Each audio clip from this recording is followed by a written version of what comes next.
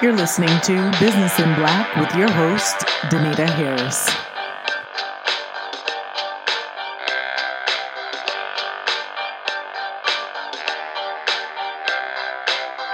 All right, and so welcome to another edition of Business in Black. This is your host, Danita Harris, coming out of the lovely Brooklyn, New York, joined with our lovely co-host, Dr. LaTanya Hughes, out of not so sunny, a little cold Miami, Florida.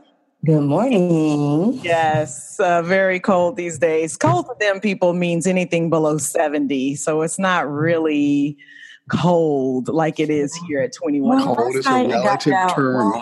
Last night it got down into the 40s. All week we've been getting down into the 40s, so that's pretty cold for us to be in the 40s. And you do need to cut on the heat. Yesterday the high was only 66. Yeah. So that is, when you're in the 40s and your high is only 66 or 62, that is pretty cold for us. Right. I'm really not crying you a river, though, because it's 21 here and it's snowing at 2 o'clock. You chose to go there. You chose to go there. I have no sympathy. Well, today's a very good show. We have a special guest, Mr. Mitchell Levy. And we are going to talk about some aha moments, as he is the aha guru. And today specifically, we're going to talk about how is the landscape of business changing. Mr. Levy, welcome to the show. Good to be here. Thank you so much for being here. We're excited to talk to you. Sorry it's so early on the West Coast. What part of California are you in? So I'm in Silicon Valley. Okay, specifically Cupertino, where for those who have an Apple product, you have seen our time and our temperature. Yes, very much so. All the time. I'm actually originally from Walnut Creek, was born up that way. Kidding. So I grew up in LA, so I know that area pretty well there. But before we get into the topic of the day, I would love for you to introduce yourself. I think, people love to read bios, and I think that's so boring. So I would rather you tell us all of your amazing points about yourself as opposed to me just butchering up a bio. Well, how about we just say a couple or a handful? We certainly never do all of our amazing bullet points. And because, as you get older, you get to collect more. So give us a couple. Just throw a couple. Largely what I do, I call myself, I'm the aha guy from Aha That. Yes. And we are a people publisher that empowers thought leaders to share their wisdom. All right. So what does that really mean? What's important is to be successful in today's world. You have to be recognized for what you do. You need to be someone who people perceive you as the expert that could solve the problem. Another classification of recognized expert is thought leader. And so what I do is I've got 4 different book publishing companies. We've published over 800 titles. But what I've really done that is fun, and so this is the killer app, is that we have created a platform where we do 2 things. We've got social media content that you could share for free. So there are over 42,000 aha messages that one could share today. Go and use and share for free. And in addition, now here is depending on whether or not you're a DIY, a do-it-yourself person, or whether or not you want somebody to do it for you. As a do-it-yourself person, we've had 300 people write their books in 8 hours or less. I love it. And then for those who are, now this is interesting to me, even though it only takes 8 hours to write a book, we have 20 people who paid to be part of a Kickstarter last year. Mm-hmm. Of those 20 people, only 3 who paid to actually have their book published, only 3 of the 20 have written their book so far.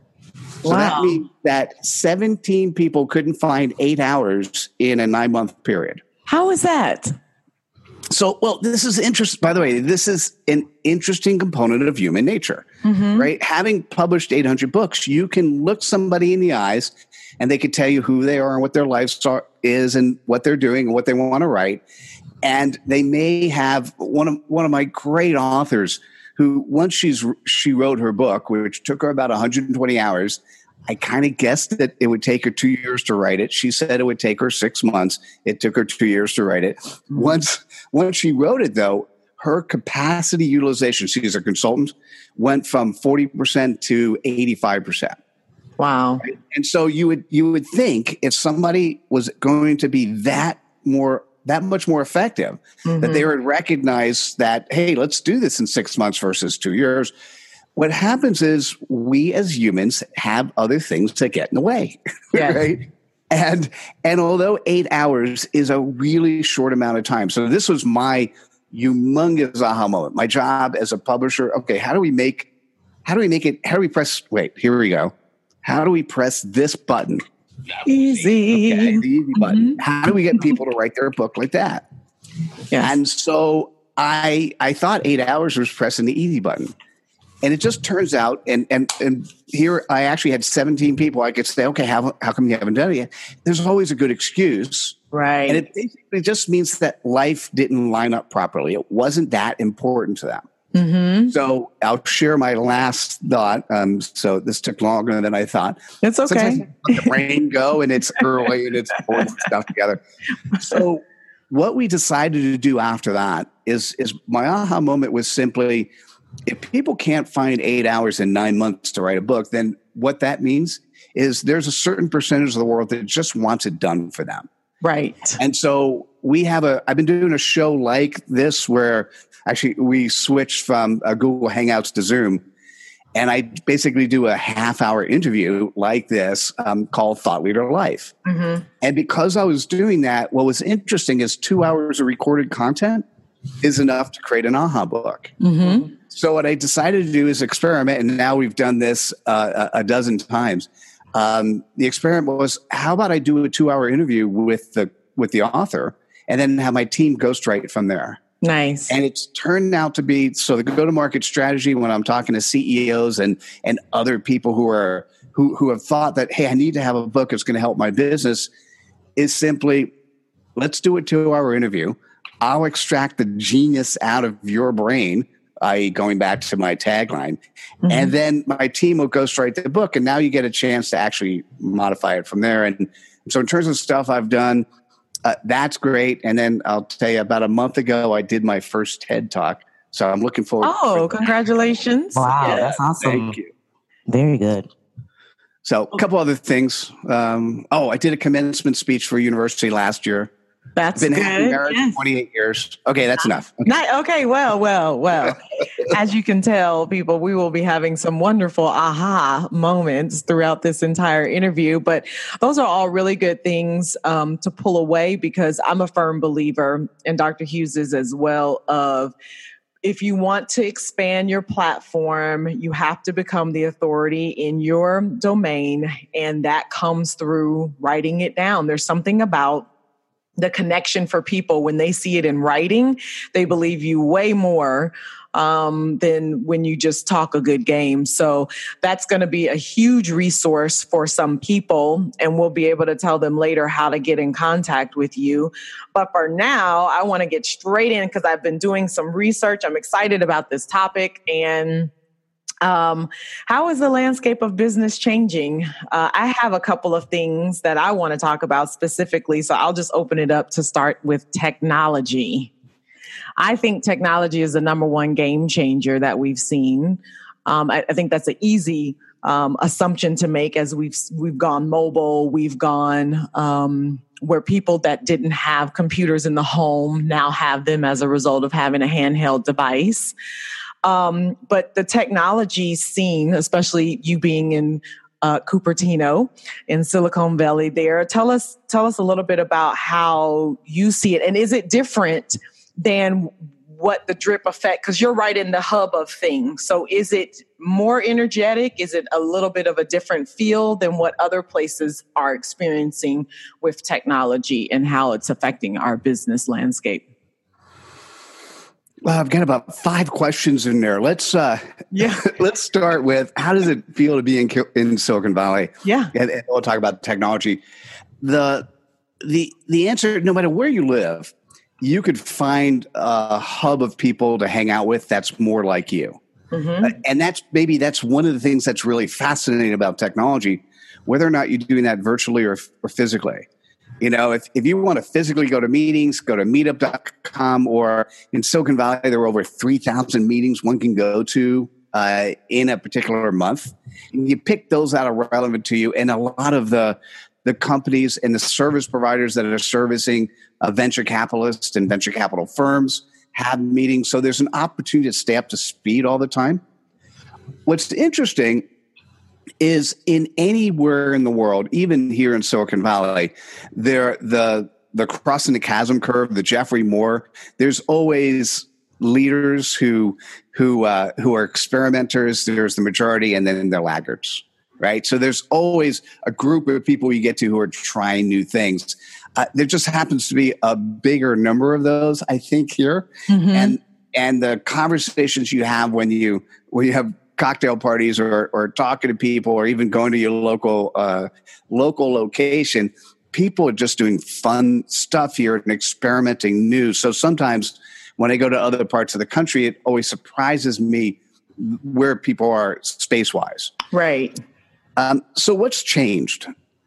There's two things that are dramatically changed. Technology is an obvious one. And the simple point on technology is, I don't know, if you're old enough, you remember Dick Tracy, whether it's the comic books or the TV show. And, yes, at the time, Dick Tracy spoke into his watch, which was his two-way visual communication with his boss. Yes. Well, we have that today, right? And we didn't have that before. My wife and I commented the other day because we now constantly, I use my phone, she uses a Fitbit. We constantly have a thought of getting 10,000 steps a day. Why? Because we're tracking it. Why? Because the technology is easy. Now, we haven't gone as far because neither of us want to do that, as having that stuff be recorded online so our followers can do it. Because she would never do that. Me, it's not my brand. Right. So let's just say that technology today, and particularly with the new capabilities that are happening with AI, is absolutely phenomenal. So sometimes when you're talking with a bot from a company, I'm sorry, I gave the answer. Sometimes when you're talking with a company on customer service, you're actually not talking to a human, you're talking to a bot. Right? And by the way, this is not necessarily a bad thing. It is for the person who was the only customer service rep who now is out of a job because they're replaced by a computer. That's a bad thing. Right. It's not necessarily a bad thing for the human who's getting better customer service potentially. Right. So one thing is technology, and we could go down that path, but let me change the nature of how things are changing. And this was largely what I've been spending a lot of time on, because when I got accepted to do the TED Talk, the talk I gave was called being the capital B, capital E, being seen and being heard as a thought leader. And kind of what I'm saying is, how do we as humans, how do we want to be seen and heard, or how do we have to be seen and heard to be successful going forward? Right. And to me, the hat I put on was exactly what you guys are doing today here. Not just what do we need to do as individual entrepreneurs who are in the marketplace, but if we're working for somebody else, what do we need to do there as well? And what happened is I broke it into 4 sections, but the one I want to focus on is the primary section is, what is success? And what I did is I measured success through the ages, and I measured it through the tool of collaboration. And so what I looked at is success in the agricultural age, success in the industrial age, and then what does success mean in the social age? And so what's interesting is, if you look at our educational system today, if you look at how most companies are structured today, if you look at how we interact just as a human race today, it is all a direct outcome of the industrial age. So even though we have technology that does all these things for us, that doesn't mean that we are in the social age or the internet age. We are, I would say, halfway between in that transition. This is the first time I said this on the air. I stumbled upon this week a presentation. So I was, one of the things I didn't mention, I was called Mr. E-commerce during the dot-com days. So I was the guy who went to many CEOs and VP ops that says, this is technology coming. It will allow us to talk directly to our customers. It will allow us to potentially have our manufacturers ship our product directly to our assemblers and have our assemblers send them directly to the customer without us having to be in the middle. And did they think you were crazy? And I had many VPs and CEOs say, that's not going to happen. Yeah. And we all know what the internet did. Right. Okay. And so I looked at a presentation I was getting 20 years ago in 1998. And I'm like, oh my God, I can't believe I said this stuff. And a lot of it actually is true today. Yes. So what's interesting as an example of industrial age society, an annual performance review, give me a break. Right? That's a silly thing. If you're a millennial or even the generation after that, you don't want to wait a year to be told how you're doing. You want to be told every day. Right. Well, we think of that, if we think of that potentially as a bad thing. It's not a bad thing. Continual process improvement, continual reinforcement of positive behaviors, sometimes a suggestion or a movement in behaviors we don't like, doing that on a daily basis, that's a good thing. That's a much better way to interact with your folks. That means the annual review goes away. That means continual process, continual improvement, continual enhancement happens daily. Well, we can do this today. We have the technology that lets us do it. So the answer to your question is those people who could absolutely see where, if we had a quote unquote social age, if you knew what that meant, if you could see what the social age means to you and you're doing something today that you think will take advantage of that as we get further and further into that, you can figure out how to make a lot of money as an entrepreneur. I have a question as we're talking about technology and how it's affecting the landscape of businesses. With the new vote of the FCC to repeal net neutrality, how do you think that will affect businesses? Oh, I want to pretend it didn't happen. You and a whole lot of people. Yeah, this is one of those things that, so I was part of the internet before we had a World Wide Web. And so I was, one of the slides on the presentation I talked about from 1998 was the level of adoption of internet use from country to country across the world. And the idea of that was, oh, by the way, this is really going to take root. and I was part of a nonprofit organization. One of the things I did on the side was a nonprofit called CommerceNet, helping to push the proliferation and talk about some of the standards of what's going to happen. And our thought process from the beginning, and certainly many people in Silicon Valley are up in arms about this, because the internet, the ultimate desire or thought process in the internet was to keep it the way it is today, keep it as a resource that's universally able for many people to use and become better for it. So the answer is because it hasn't been passed as a bill yet. And so, our fingers are crossed, because my best way to think about it is we've now reached a world where many of us are dependent. And so my 19-year-old son who just lives on Netflix and Audible and gaming when I grew up was stick a quarter into a pinball machine or something, but gaming for him is playing with his friends around the world. And so the statement he said to me was, hey, Dad, it's just going to cost me a whole lot more to be on the internet. And I'm like, oh God, so he's already accepted it as a fact. Mm-hmm. And my fingers are crossed that we figured out how we've left the benefits of what the internet should be, something that is not taxable at the type of rates that we could potentially see happening with this. Mm-hmm. Mm-hmm. That's excellent points. And so with that, we're going to take a quick little break here. You're listening to Business in Black, and we're talking today about how is the landscape of business changing with Mr. Levy, the Aha That guy. And you can check him out on ahathat.com or theahaguy.com during this break. And you're listening to Business in Black, and we'll be right back. You're listening to Business in Black with your host, Danita Harris.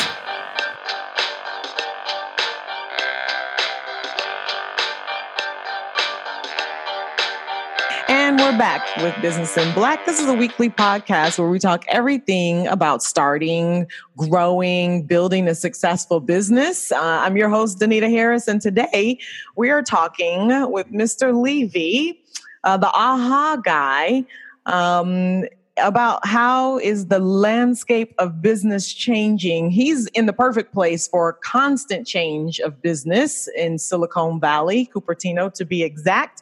And we talked the last segment a little about having enough time to write that book that you should be writing if you're a leader in your industry. And we started talking a little bit about what I think the business landscape is changing too.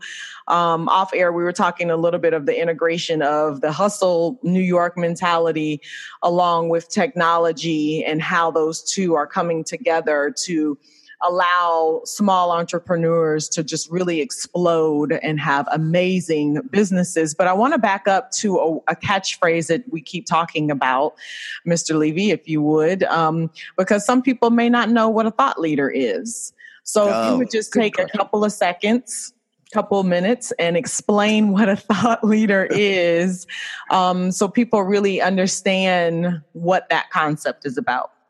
A couple of seconds, that'd be tough. By the way, certainly feel free to call me Mitchell or Mitchell Levy, whatever. Okay, yes. So for those that want to know, I spend a lot of time on thought leadership. And if you go to I've got a number of different websites, but if you go to the thinkaha.com website, I have a tab for thought leadership. Mm-hmm. And in that tab, it actually talks about the definition. So it's at the top of the page, it'll say thought leadership. You can click on that and it'll show you the definition of thought leadership. It'll give you some videos you could watch as well as talk about it, but I'll share it right here.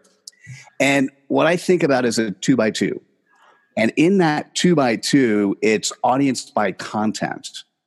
And so when you think about audience by content, and for those watching, I'm going to bring this up, and if you don't mind, I'll even share my screen while we're doing it. Yes.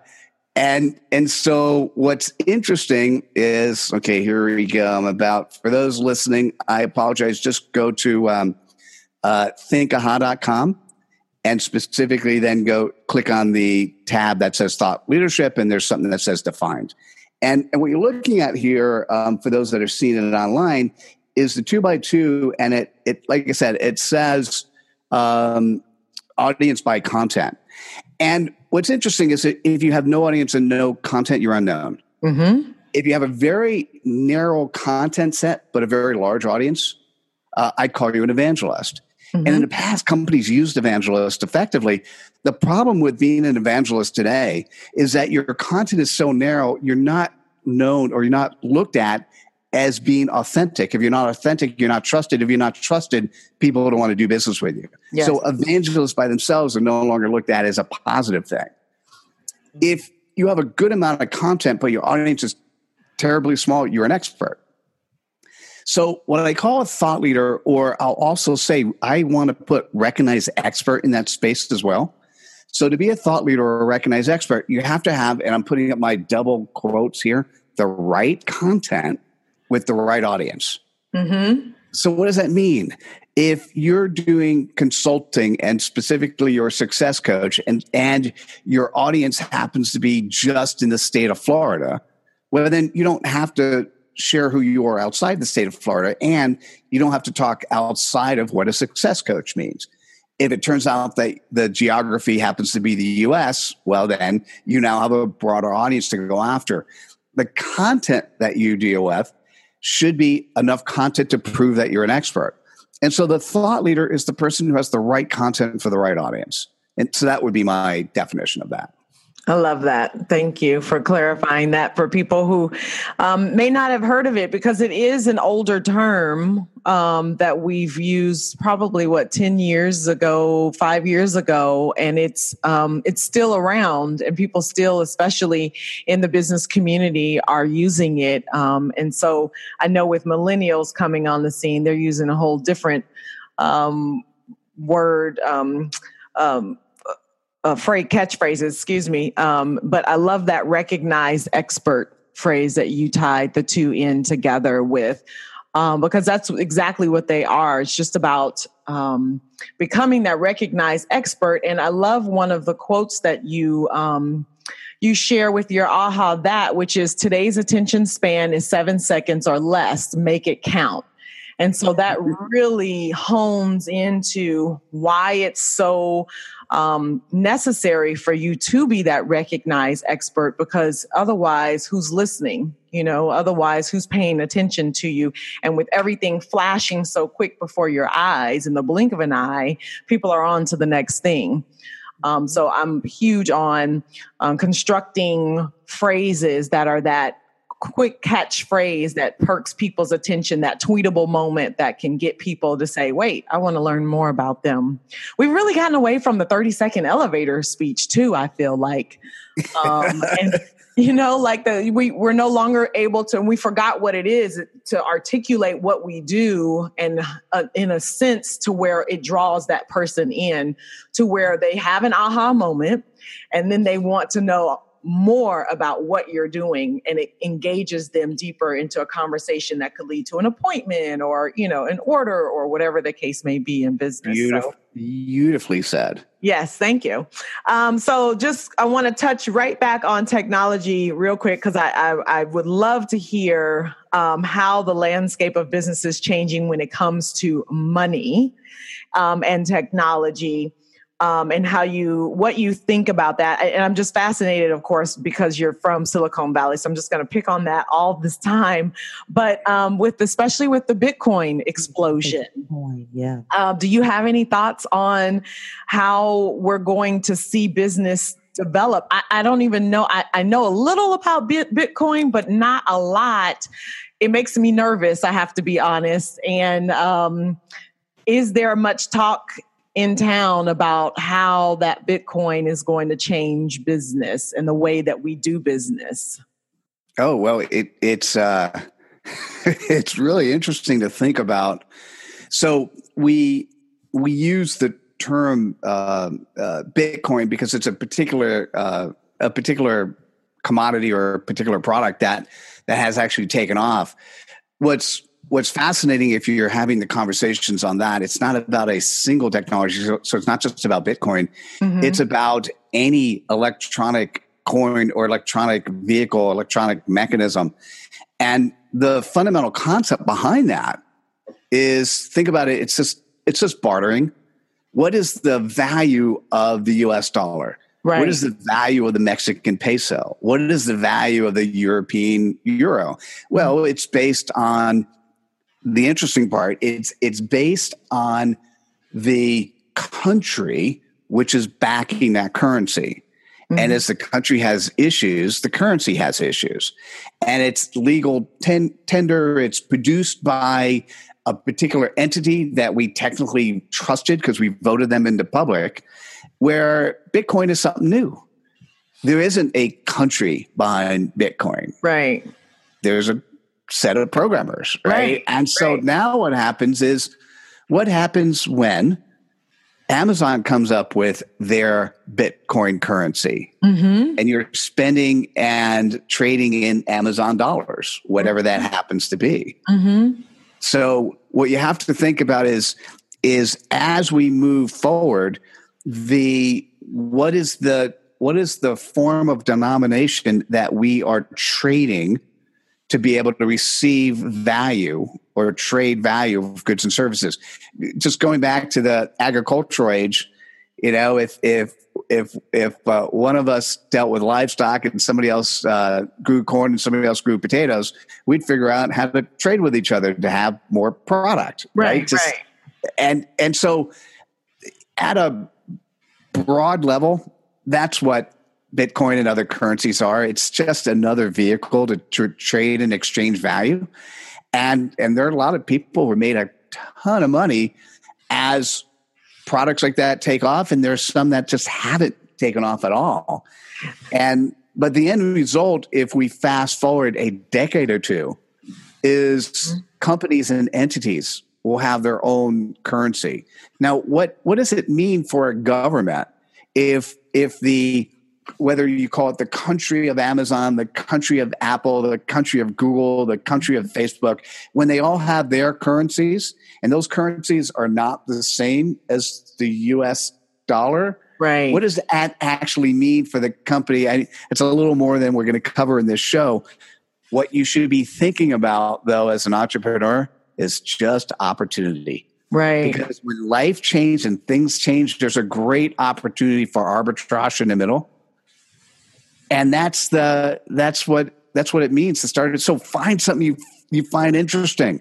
Find an opportunity, an area, a problem. Basically, what is business today? Business today is there's a problem in the world, and you as the entrepreneur has solved that problem. Right. Simple. Right. And all technology has done is made our ability to solve problems easier. So the next time, put in your head this, listen to these words. It's always been done that way. Mm-hmm. It's always been done that way. So put that in your head. The next time you hear that, say to yourself, oh, can I fix that? Can I make money fixing it? Mm-hmm. And that'll be powerful for you. And whether or not it's through currency or some other vehicle, that's what I'd say. Yes. Well, and that's a powerful statement. It has always been done this way, but that doesn't mean it always has to continue. And not necessarily that you want to reinvent the wheel, but you're just perfecting the wheel. You're buffing the wheel out. You're making it a little bit more illustrious. I was just in Red Hook the other day going to dinner and passed by the Tesla showroom. Of course, there's a Tesla manufacturing. I think it is the one off of 95 in South Florida, but of course, Tesla was the first company to just disrupt the entire community of cars, and they accepted Bitcoin for a car.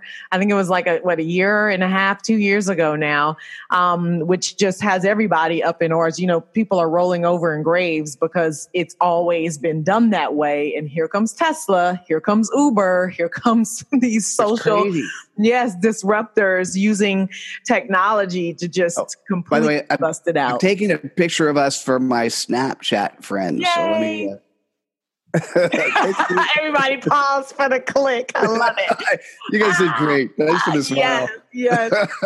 Coming back to what we talked about a little in the intro, real-time data. That's a big one that technology is allowing us to really become more tangible on that real-time assessment of, should I post at this time of day? Should I highlight at that time of day? Where is my money best spent? How do I produce the highest return on investment? So technology is really helping businesses streamline, and it's no longer like you have a shotgun approach to it and you just kind of, okay, what hit? Beautifully said. What worked? I think about technology is that it makes positioning a little bit easier especially for in a global marketplace that we're in now, and we're increasingly in a global marketplace. And we've said this a million times before on this show: if you're not on the internet, if you're not on the web, nobody can find you. Right. So. Yeah. But it definitely helps with positioning. And like you said, with real-time data, it's, it makes it easier for you to know exactly, because sometimes who you think your market and your audience is not. And I've said this before. I use a platform. My colleagues and I used to use this particular platform. I won't say who it was, but they had a great platform. But because the people who used it weren't who they wanted to use it, they shut the platform down. But they didn't realize how huge it was. Well, so they ended up with more business people using it. But their target was not the business community. But instead of shifting, we'll do another one for me that I'll post on Facebook later. They shut that down. So it was really interesting. You have to know how to use thank you. Data. It's kind of interesting when it's really interesting, your story, because it highlights an important element. And the element is the transition from the industrial age to the social age. Absolutely. What that means is that we as consumers actually have power. And that wasn't true. So the funny part, I've got a couple gray hairs for those that are just listening versus just watching. Just one or two. And then when I went to school, I went to B school and I read about this concept called customer service. And I thought, man, how cool it is. And the textbooks, we used textbooks back then. The textbooks actually talked about how great and how focused companies were on customer service. And guess what happened when I entered the real world? The companies I worked for, as far as I could tell, just didn't care at all about their customers. I mean, they said they did, but the policies, the procedures, how we interacted with customers definitely did not look like we cared at all about what the customers were. Whereas now you turn a platform off and there's enough of an audience, they keep it on. Somebody who's a CEO of the company does something bad, like Uber, and it negatively affects the company in the terms of billions of dollars of market capitalization, right? So we now have a world where we're actually, here's the cool part in the social age, is that we as consumers are driving the success rate. I mean, we do business, as you know, with people we know, like, and trust. Well, if you don't know a restaurant, if you don't know a hotel, what are you going to do? You're going to look for reviews of your peers.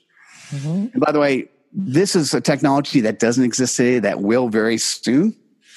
And that is, I use the word Yelp a lot of times as basically a verb, for a review. I want a Yelp score. What I should have seen before I got on this show was a Yelp score of how you interacted with guests like me. Right? Not just how you interact with guests, but how you interact with people like me, so that we could have potentially, even in real time, adjusted. We're kind of adjusting with our brains what we talk about. But what if some suggestions came up based on the computers and based on our audiences of content we should talk about, because we'll be able to increase our audiences because of that. Wow. Yeah. Right. So you hear that? You're like, yep, that's going to happen. Right. Who's going to bring it to us? That's the right question, because we're not quite there yet. Yeah. I'm a little nervous only because, I watched Terminator and I watched the movie Out of Time, the one where you remember with Justin. Timberlake when he was running. Yeah, where he's got the time in him. If you're out of time, dude, you got to get off the earth. So I'm just a little nervous about those kind of movies. It's really fascinating, because with everything positive, there's always a negative. So as you could tell with this short conversation so far, I'm a glass half full type of guy. Yes. And so I always look at the plus side of the world. Yes. But yeah, there's an opportunity for us to really create a world that's not that. And so the reason for the TED Talk is, here's what the social age should be. Not that it will, but to me, what that means is we do the work we want, where we want, when we want to do it. And we're doing a much higher collaboration, not just among humans, like you guys doing a show together, but also humans and computers. Yeah. Right. Or even how you integrated Snapchat, and I'm doing your story with Instagram here, and how we're able to just mix all of those together. One of the things also, as we wrap up the technology portion and move on, as Dr. Hughes has already hinted to me about the global portion I want to talk about, is the opportunity of, which I found fascinating. So I know someone who works as security in a building in New York, and it's servers in the building. They don't even own the servers. They're like the third party. They're the leasers of the servers. And so those kind of opportunities where we're offering all of these great business technology movements forward, someone's got to be the groundskeeper. Someone's got to be the security threshold for that.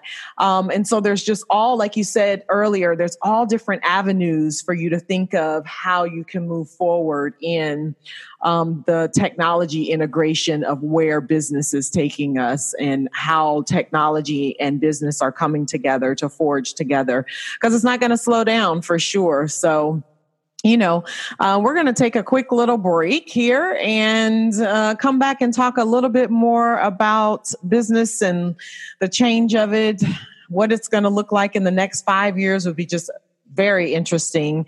And so I want to get into more of a global perspective as we talk to Mitchell Levy. The AHA Guy.com is where you can find him, as well as ahathat.com.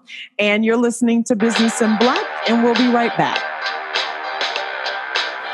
You're listening to Business in Black with your host, Danita Harris.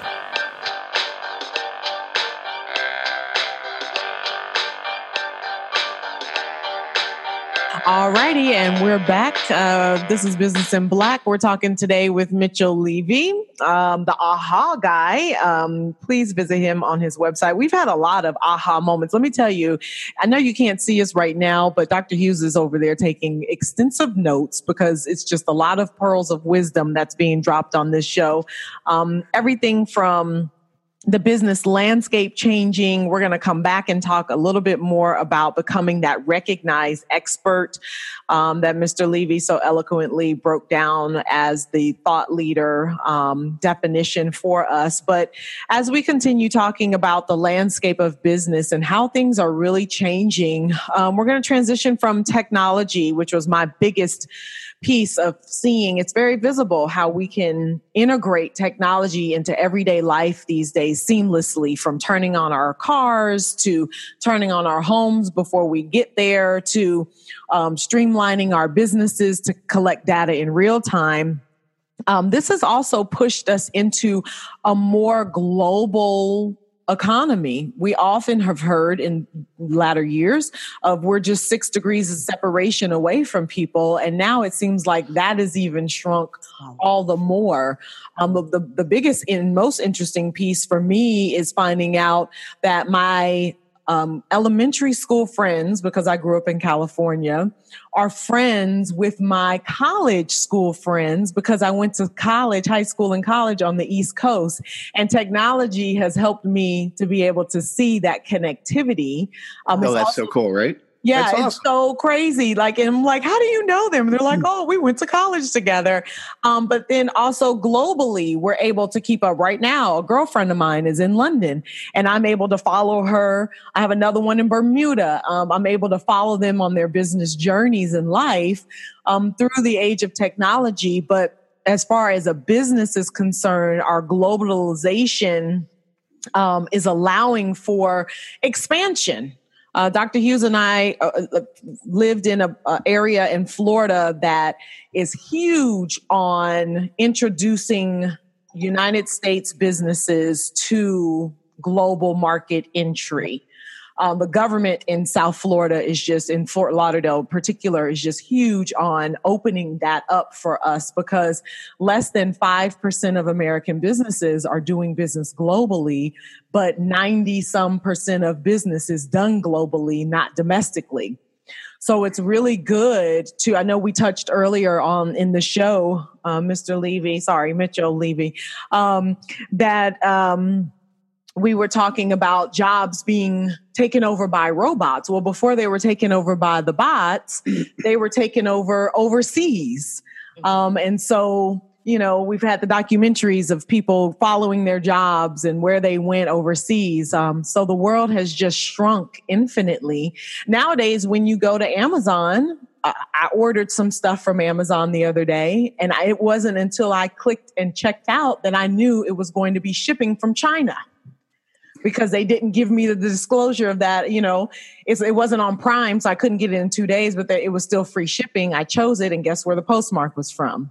Crazy, right? Yeah. It's so crazy. And it still got here in a reasonable amount of time. So I could only think that we've streamlined as a result of the technology and the infrastructure changing in business, that the laws are coming in line with that change to help things push through all the quicker. That's the interest, the legal part. As you were talking, you sort of gave me an aha moment. So if you don't mind, let me say it. By the way, if you want to follow where the world is going, I'm going to say this, even though I probably shouldn't. You got to look at the porn industry, because they always do stuff ahead of everyone else. Mm-hmm. They were building websites and doing video way before the rest of the world did. Right. Well, dating sites today, you could be walking in a supermarket, and if you're using Tinder or other platforms, not that I know, happily married, 28 years, right? So I don't use this stuff. But publisher, I'm always curious about how the world works. Right. You can be notified of people who are peers. Yep. Okay, so now, in terms of what you said, how cool would it be if you're in your mall, or you go on you're flying cross country, and before you get on the flight, you're notified that one of your best friends that you didn't know is also on the same flight, and you guys could sit together. Yeah. How cool is that? You with Swarm, they have that, where you can check in at a place and they'll show you all the people who have checked in and people that that have checked into that same place. So it's almost there. We're getting closer. Yeah. But the interesting part is not only do you want to be told, here's a really fascinating part. Not only do you want to be told that you should talk to this person, and because you know them from somebody else, you're already giving them that certain level of trust. Now let's add to that verb I used before. So you also have a Yelp score that they've interacted with people like you in a positive way. And then what if the computer automatically hinted to you of the businesses, not business, of the businesses you run, which ones overlap with the businesses that they run? And so all of a sudden you're sitting down and you do the local chit chat, but you don't have to stumble upon the opportunity. It's presented to you. Yeah. Something you said earlier about the global marketplace and thought that came to my mind was about outsourcing. And people really think that outsourcing is a thing of the past, and that is not true. Businesses are still outsourcing. One that comes to mind is Carrier. Right here in the U.S., they just did another round of layoffs because they are still outsourcing business to other countries overseas, because it's to save money, and it's for all these other reasons. Everybody always has a reason for outsourcing, but it does still happen. My question to you is, do you see the landscape of outsourcing shifting anytime soon, or do you believe it's going to continue to increase? Well, one of the things, one of my authors, woman by the name of Rosemary Coates, she wrote a book called Sourcing and Manufacturing to China. And she makes a living helping to do that. Mm-hmm. She woke up one day and realized that she was unhappy with how her grandkids might live in the world. And so she created a nonprofit to help bring manufacturing back to the U.S. And so it's an interesting thought process, and it's worth thinking about. And one of the things that is happening is because of the standard of living in both India and China, the wages are going up. And as the wages go up, the opportunities for outsourcing in from a monetary perspective are not as high. Mm-hmm. So, and I sometimes get a hard time about this. So I'm just going to tell you a story. So when I started publishing in 2005, I hired somebody to do graphics for me. I paid them $50 an hour. She was in the US. We're still friends today. Mm-hmm. And all of a sudden, one day I ran across this after a couple of years. I ran across a working, or how about we say out of work actor who was happy to do my graphics for me for $25 an hour. So I went to my original person and I said, we've been using Mark for a little bit. Kate was the first person who'd been using Mark for a little bit. He's really good, but he's $25 an hour. Would you be interested in taking 25 or figuring out how we do something different? And she said no. And I said, well, you understand it's nothing personal. I got to move on. And by the way, she came back to me years later because the trend was graphics people were getting less. She came back to me years later, said, I should have taken the 25. And so I used Mark for a couple of years until I found a Indian firm who was charging $12 an hour. And so then I had the conversation with Mark, same conversation. And then all of a sudden I was getting my graphics for $12 an hour. And then a couple of years after that, I found a Filipino firm that was $3.50 an hour. So the funnest, whether it's fun or what was interesting, I actually had the same conversation with the Indian firm outsourcing to the Philippines. And now my Filipinos, I think we're at $4.50 an hour versus $3.50. The thing is, as a business person, there's a trade-off I make. Yes, I'm only paying $4.50 an hour. What it means is I need to do some much heavy project management.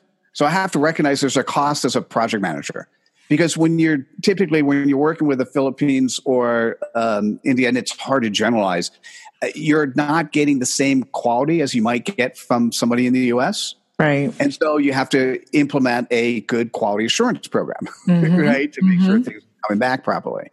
But at the end of the day, the price that I could offer my customers, my authors, are so much less, because I'm getting, if somebody wants 4 or 5 cover designs, if I'm paying, somebody quoted me $85 an hour just this week. If I'm paying $85 an hour, I may not want to give you that 4th or 5th cover design. Right. Paying $4.50. Right. There's a point in time where I'm saying the Peter principle, the pain in the, factor.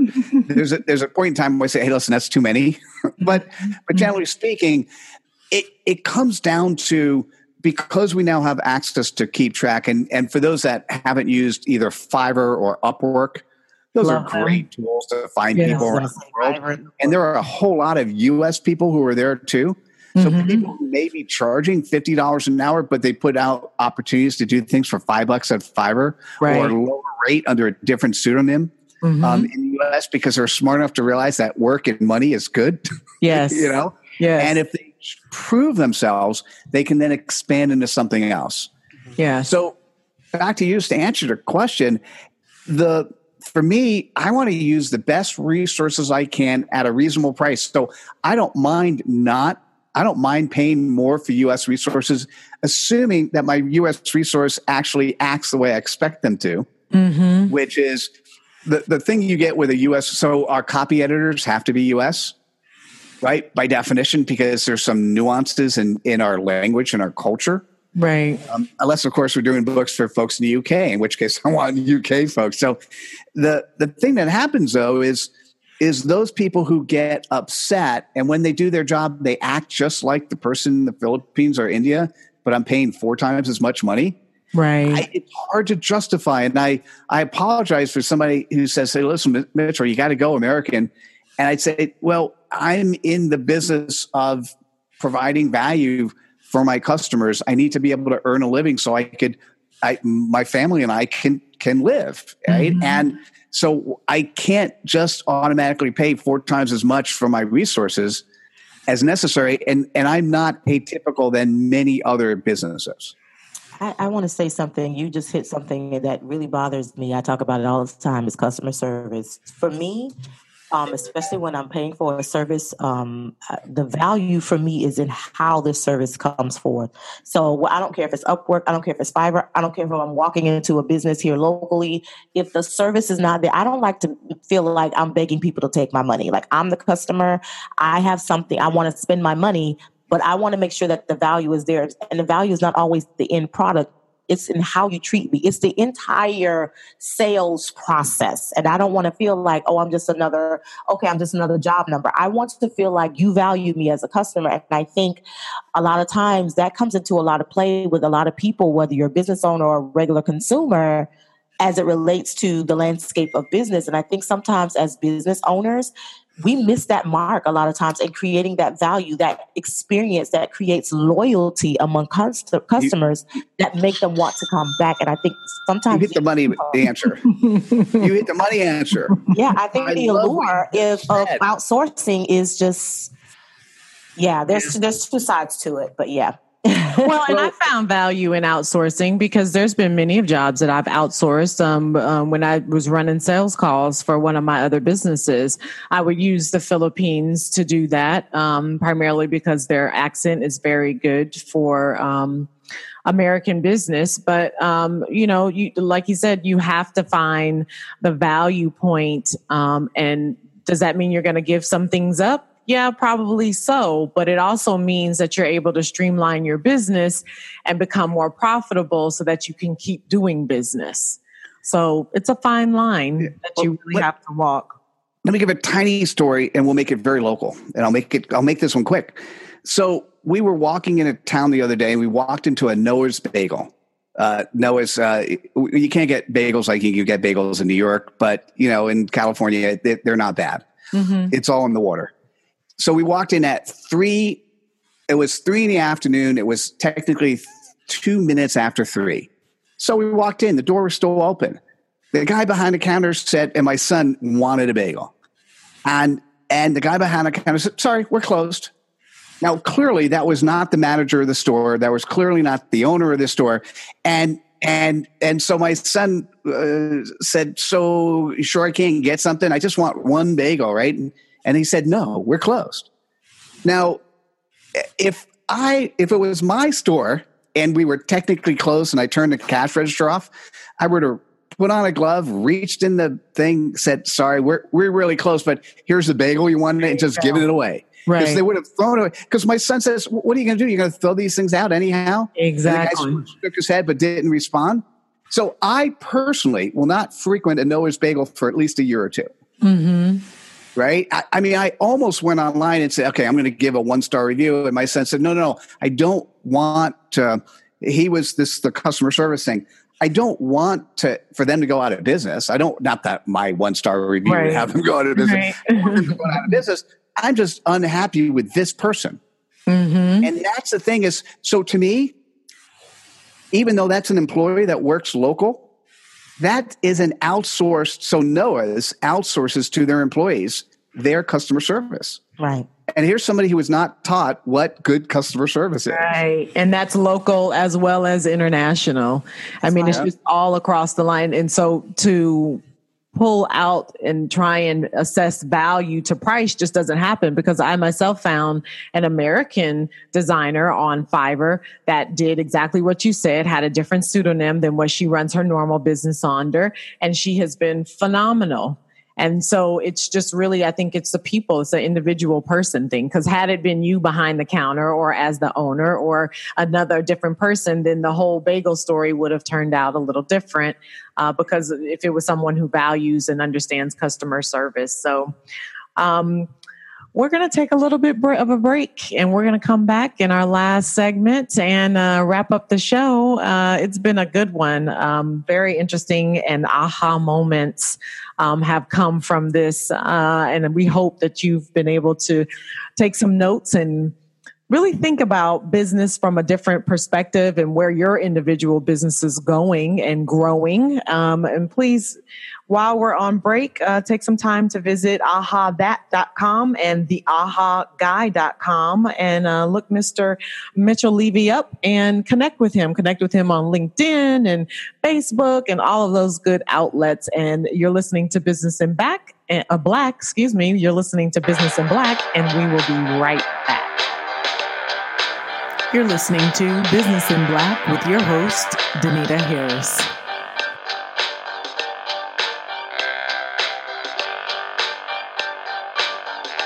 Alrighty, and we are back. You're listening to Business in Black, the weekly podcast where we talk everything growing, starting, building, toiling in, being frustrated at, but coming out on the other side successful in business. And today we're talking about how is the landscape of business changing with Mr. Mitchell Levy, the ahaguy.com. You can find him there or at ahathat.com. And we're going to spend this last 15 or so minutes talking with him about how to translate our recognized expert genius, our recognized concerted energy efforts into an effective piece for ourselves, for our business. So we spent most of the show talking about businesses, and now we're going to turn it inward and talk more entrepreneurial to help these thought leaders that are coming up, these focused experts that are coming up. And I know one of the speaking points you talk about is writing that book in 8 hours. But then the other one that piques my interest is on how you can effectively do social media 5 minutes in a day, I see is one of the key topics you talk about, but then how that social media can turn into part of that book to help. Is there a connection there? I see a total connection there. I always answer like my own question. Sorry. So I like it. No, good job. Keep going. Keep going. You're doing well. I'm watching the circle. It's I'm a visual thinker, so I'm watching you tie the threads together. Like, okay, what's coming next? Okay. Yes, but I think it's fascinating, especially because we're in this season of millennials that have come up and they are complete disruptors. And so they don't want to do that business as usual. And they're able to grab onto the aha moments that you're providing through Aha That and take it and spin it to their own. And so I can easily see their mind pulling those pieces together and producing content that would push them as those thought leaders and designated experts in their fields.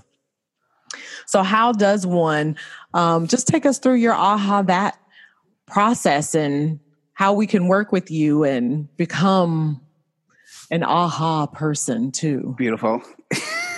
Thank you.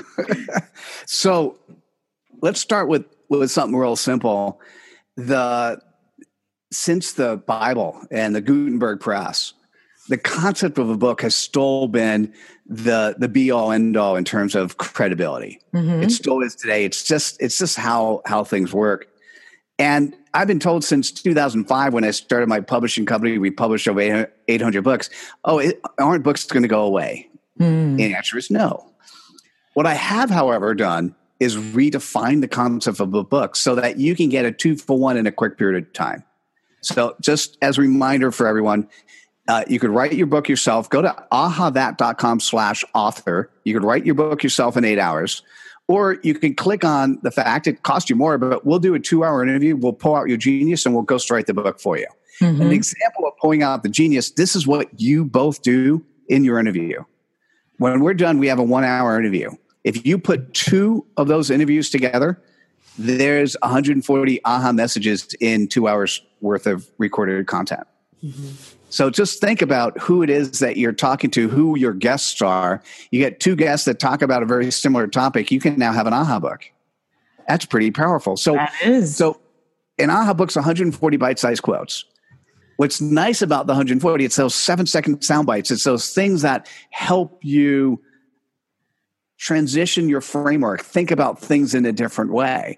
And so I'm looking at a book right now. One of our recent books is somebody who she did a TED Talk. She has 4.5 million views. And what she teaches executives is how to speak and how you speak as a business leader, how you present your words, how you articulate, how you dress, how you look will help you transition yourself from a boss to a leader.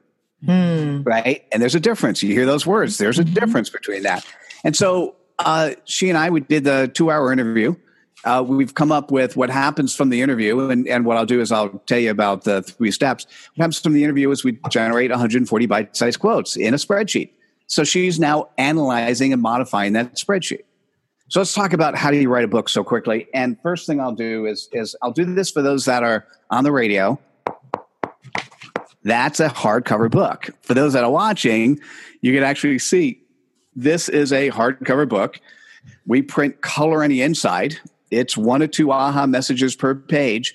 And there is nothing more powerful. If you're in business today, there is nothing more powerful than having a book that demonstrates you're the expert. So let's talk about our 3-step process, and you'll get it immediately. Step 1 is the Word document. It's got 4 questions. So for those that go to ahathat.com/author, you can see those. You can see the Word document. 4 questions: what's your name? What's your bio? Title of the book? 1 paragraph summary. Question 1 is the most important question, and it is. I'll tell you how it reads, and I'll tell you what it says. It reads, "Who is the reader, and what are their expectations from the book?" Okay, let me tell you what it really says. Who is your prospect, and what are their pain points?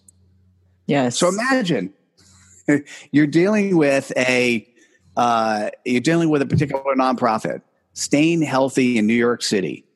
Okay, well, what do? You write a book, How to Stay Healthy in New York City, and now you have a book that one could read in 10 minutes, or they get aha messages, right, of little tiny tidbits of things you can do, right? And all of a sudden you're dealing with a pain point. And when somebody Googles, how do I stay healthy in New York City? What if your book came up because you addressed the pain point that person has? By definition, you're the expert. Right. Right. It's kind of, sometimes life is really simple. So this is really simple. Yes. And when you write your aha book, so step 1 is really helping you put a framework in place of what the book is you should write. Okay. Mm-hmm. Step 2 is I've curated over 70,000 aha messages. So I created a single page PDF that talks about how to create a good aha message. So if you want to share content on social media and you want to know what to share and how to write it, just go to ahathat.com/author. There's a single page PDF. And step number 3 is an Excel spreadsheet, and that's where you put your aha messages in. So you could write it yourself in 8 hours or less, or like I said, you could have us write it for you. And then what's interesting is not only do you have a book, whether it's hardcover or paperback, Kindle or PDF. PDF, typically people use that content for their top of funnel lead gen, right? So you collect an email address by giving away the PDF for free, or the aha book. Or the aha book where the content's given away for free and shared socially. Every aha author gets a customized URL. Nice. So now what happens is you modify your social media profiles, you modify the footer of your email, and you include the URL of the book that will encourage people, if we're talking about the book of getting healthy and staying healthy in New York City, or you're talking about the book of how to be a better business person, how to give and deliver better customer service if you're in a particular vertical, right? That book is now composed of little atomic thought leadership points, i.e. little 7 sound bites. So that's really the concept. So go to ahathat.com for those that are interested. The platform is free to use, free to share. At the moment, there are, let me check the current number, 42,249 aha messages you could share for free. Wow. Okay. And then if you decide to author a book, the what we were talking about offline, if you're a teacher or a student, we have a scholarship program. And if you're in business today, what I will tell you, if you want to be in business tomorrow, what needs to happen is you need to demonstrate that you're the expert in your space. Absolutely. How do you do that? Well, you deliver good customer service, you get good word of mouth marketing, you create programs like this, you create websites, you create blog posts, you do lots of things. One of the things that has to be part of that mix, create a book. Yep. And don't think about, so here's what many of my authors do. They think about, oh, I got to create the great American model. It's going to sell like Harry Potter's book. No, no. If this is where I press the easy button for you, either have us do it for you in 2 hours or spend the 8 hours, write it yourself. And now you have a book. You could always create that great American novel at some point in time. But if you're in business, you're not in business to be a publisher unless you are a publisher. You're not in business to be an author unless you get paid to write. Right. You're in business to do whatever your business is supposed to do. So the quickest button you could press to give you the asset you need that will open up more doors and help you become, think about the know, like, and trust, help you become better known, help you hopefully get better liked and better trusted because some of your concepts are in a format that people recognize. Well, that's a huge aha moment for a lot of people because, of course, once I published my first book, people would ask, oh, well, how did you do this? How did you do that? This is an easy, foolproof plan that you can sign up to be a part of that is really going to help those people who struggle with understanding how to write a book, what should the book be about, and the process of that whole bringing it to life, which I love. And I also love the fact that you talk about 80% of the content you share as a thought leader should be someone else's. So you saying how many 47,000 pieces of shareable information that are available to people. I mean, and really what you've given people is a product in that continues to breed babies. That's what you gave people, because as that one product of the book is there, you've also said, but guess what? You're not just getting the book, you're getting all of these pieces that help to support the book, like the 140 character quotes that you'll be able to post. So now I see those all as my Instagram posts and my LinkedIn posts, and those could lead into my newsletter feed outs. And so it's really a good foundation that you're talking about that breeds all these other little babies that would allow multiple channels and multiple touch points, because we never know how we're going to connect with people. And people have to see us typically 7 times before they want to know, like, and trust us. And so it's just a great product, it sounds like, for people to connect with. So I encourage you to. I'm going to go check it out even more than what I already have. And so you can connect with Mitchell Levy on ahathat.com or theahaguy.com and check this out, because I think it's worth the checkout at least. I think it's great.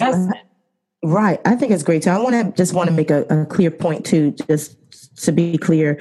When people reach out to you for the AHA book, do you guys also do the marketing for them to help them? Because that's the other thing. Sometimes you can have the book, but if it's not being marketed. So just to clarify that, do you also help with the marketing of that book?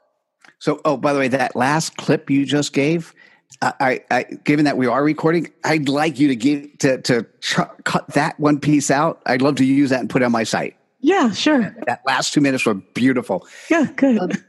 So we do a little bit, okay, right? So it's not zero. But the one thing I heard somebody said this yesterday. The last couple of weeks, and I got to figure out who it is, because I want to be able to give attribution.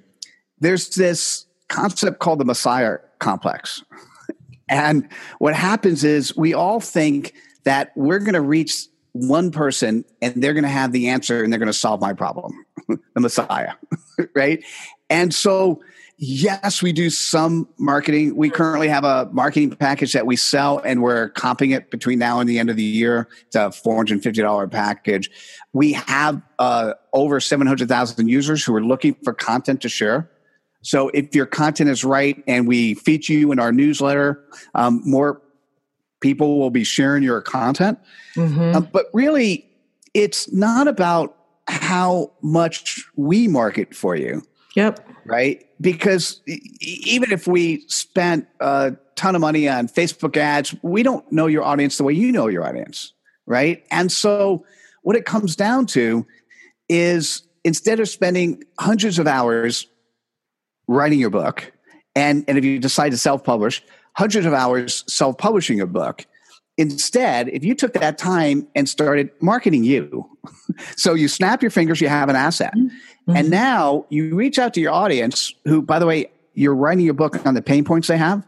So now, and this was so beautiful, you take 2 or 3 of your AHA messages and you write an article or you write a blog post and you post it in locations that your prospects are hanging out.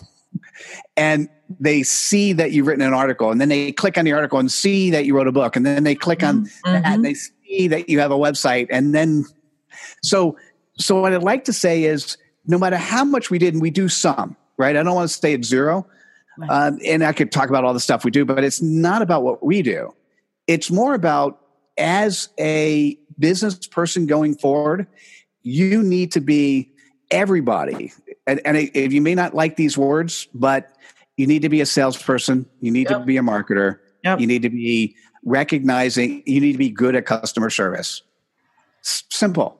Absolutely. If you can't do those things, now you don't have to be a sleazy sales guy to be a salesperson, right? But what you do have to do is sometimes you have to ask for the deal, right? Or ask for the next meeting, or ask for the conversation. Because if you don't ask, you'll never get it, right? Right. And so selling and marketing is simply being passionate about what you do and sharing it in such a way that the person you're talking with, whether you're talking with them online or physically, sort of get it. They see the passion and they recognize that's a problem they have that you could solve. Right. And then you direct them in a place that could help them. And so it was a long way of answering your question. Yes, we do a little bit of marketing, but what I'd like to see happen, and by the way, you got me thinking about one new product I'm going to be delivering soon. What I like to see happening is people need to recognize how they need to market themselves. And so just to that end, a couple of weeks ago, actually, I think it was last week, I was in Salt Lake City staying with one of my authors, and he gave me an aha moment, and I'll share it with you. He goes, Mitchell, you've published 800 books. You've been doing this for 12 years. You probably know a bunch of marketing techniques that authors have used that worked, right? I go, He says, well, how about when somebody writes an aha book, that you create a 52-week email autoresponder, sending them ideas, 1 to 2 minute ideas of things they could do every week. And I was like, oh, good. That's awesome. I could do that. Right? That's good. And because originally I was thinking about creating a membership site and doing videos and having recording, and, you become an AHA author, you get access to the site. I may still, or having office hours, but that still requires work. Right. I could send you an email once, and by the way, it wouldn't be me, it'd be whatever platform automatically sends it out. I could send an email once a week, and one of the emails will be, here's an email you should send to 5-year prospects, right? And I'm thinking, that's pretty cool. So anyhow, that's what am I going to do this holiday break? I'm going to try to make sure I get that done. And hopefully by saying it out loud enough, it will happen. I'm the same way. I have to do that. I think that's genius because people need that direction. And I also think it's genius that you're doing the ghostwriting for people, because most people don't want to take or tell themselves they don't have the time to take those 8 hours. And I hate that we are up for the show. My brain is on aha overload in a good way because it's just been such an amazing amount of exchange. And so we appreciate you for that, for giving some really good tips and good information and good conversation about just the business landscape period, but then also how you specifically can plug in to help increase people's businesses and their lives. Because a lot of these things are transferable right over into their personal domain as well. Right. So we hate to say goodbye, but we'd love to have you back anytime you would love to come back. I'd love to hear more about the 52 weeks. So maybe there's a calendar series that goes with that. I don't know. I'm just that's kind of cool. Product idea. How about I give a suggestion to you? Yes. And that would be, when you run across somebody on the show that you really like, or either of you guys run across somebody you really like in business, that you think could absolutely benefit by having a book like this, why don't we bring all of us on the air and we talk about it? For sure. And we'll continue talking about it. We'll talk about you now. Look, we will be talking about you in some shows to come. Well, that's awesome. Because that's what we do. Because, we want people to grow. And if we have the tools to help them, then why not share that? Because it's about them benefiting and you benefiting from having the aha moments that we all need to explore and just be around. So we thank you so much for being here. And we thank you for listening to another episode of Business in Black, the podcast that is weekly, where Dr. Hughes and I chop it up, talk about everything starting, growing, running, and building a successful business. You can catch us, of course, on online at Business in Black. Through Blog Talk, as well as you can catch me on Business Intelligence Coach and Dr. Hughes. www.theglobalmentorcoach.com. Always. And please check out our guest for today, Mitchell Levy at ahathat.com or theahaguy.com. And we'll see you next time. Thanks so much. Take care, everybody. You guys were great. You're listening to Business in Black with your host, Danita Harris.